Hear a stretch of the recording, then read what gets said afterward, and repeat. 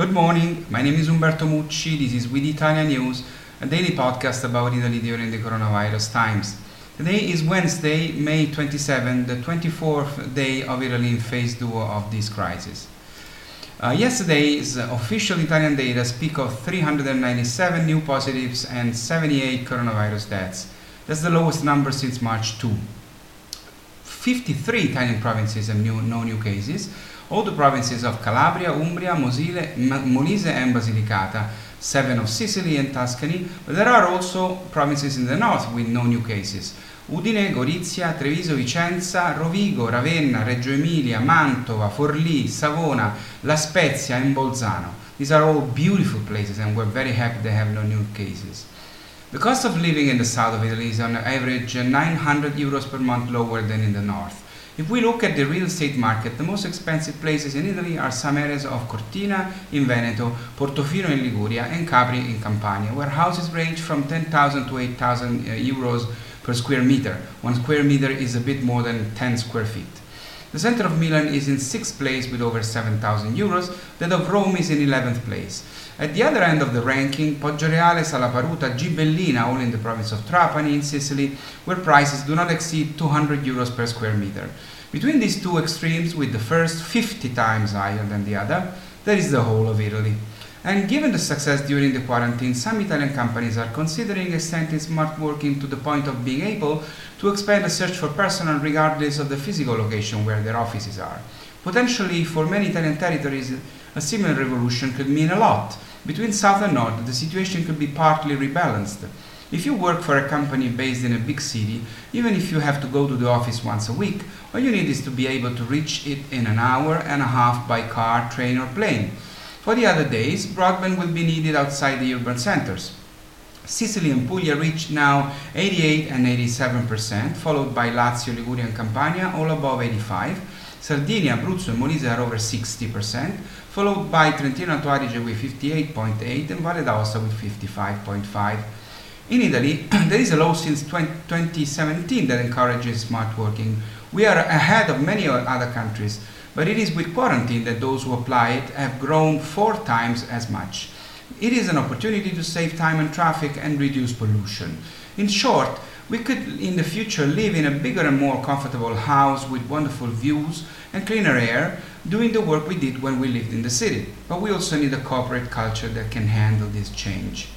Andrea Bocelli had the coronavirus and chose to donate plasma for research to the hospital in Pisa, Tuscany.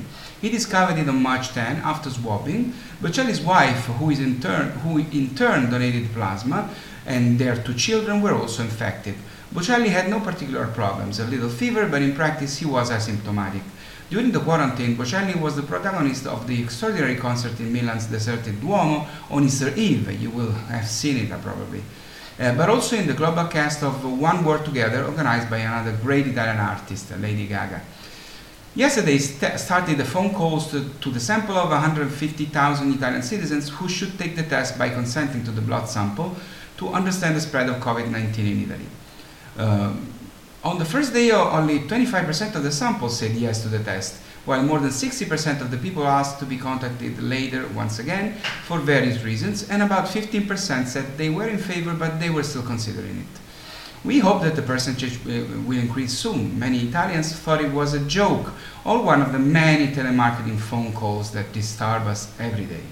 If they called me, I would say yes, but I get so many telemarketing calls that it's good to know it's the Italian Red Cross that is making the call, otherwise I wouldn't even answer. Today's expression is recovery plan. Yesterday, the Italian government announced its own recovery plan, while today the European Commission will do so with the European one. In what the Italian government has called a strategic plan for the relaunch of the country, 7 ambitious points are indicated. The first point concerns modernization, incentives for digitization, electronic payments and innovation, dissemination of digital identity, strengthening of public databases and extension of broadband to end the digital divide. The second concerns the capitalization and consolidation of enterprises and businesses, together with the encouragement for startups.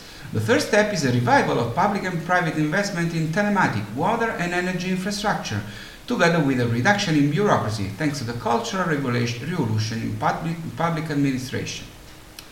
Points 4 and 5 concern commitments for the environment and education, which must be strengthened, while the 6th focuses on justice, where it is necessary to shorten the timescale of criminal and civil justice and make our legal model more competitive in order to attract Italian and foreign investors more easily.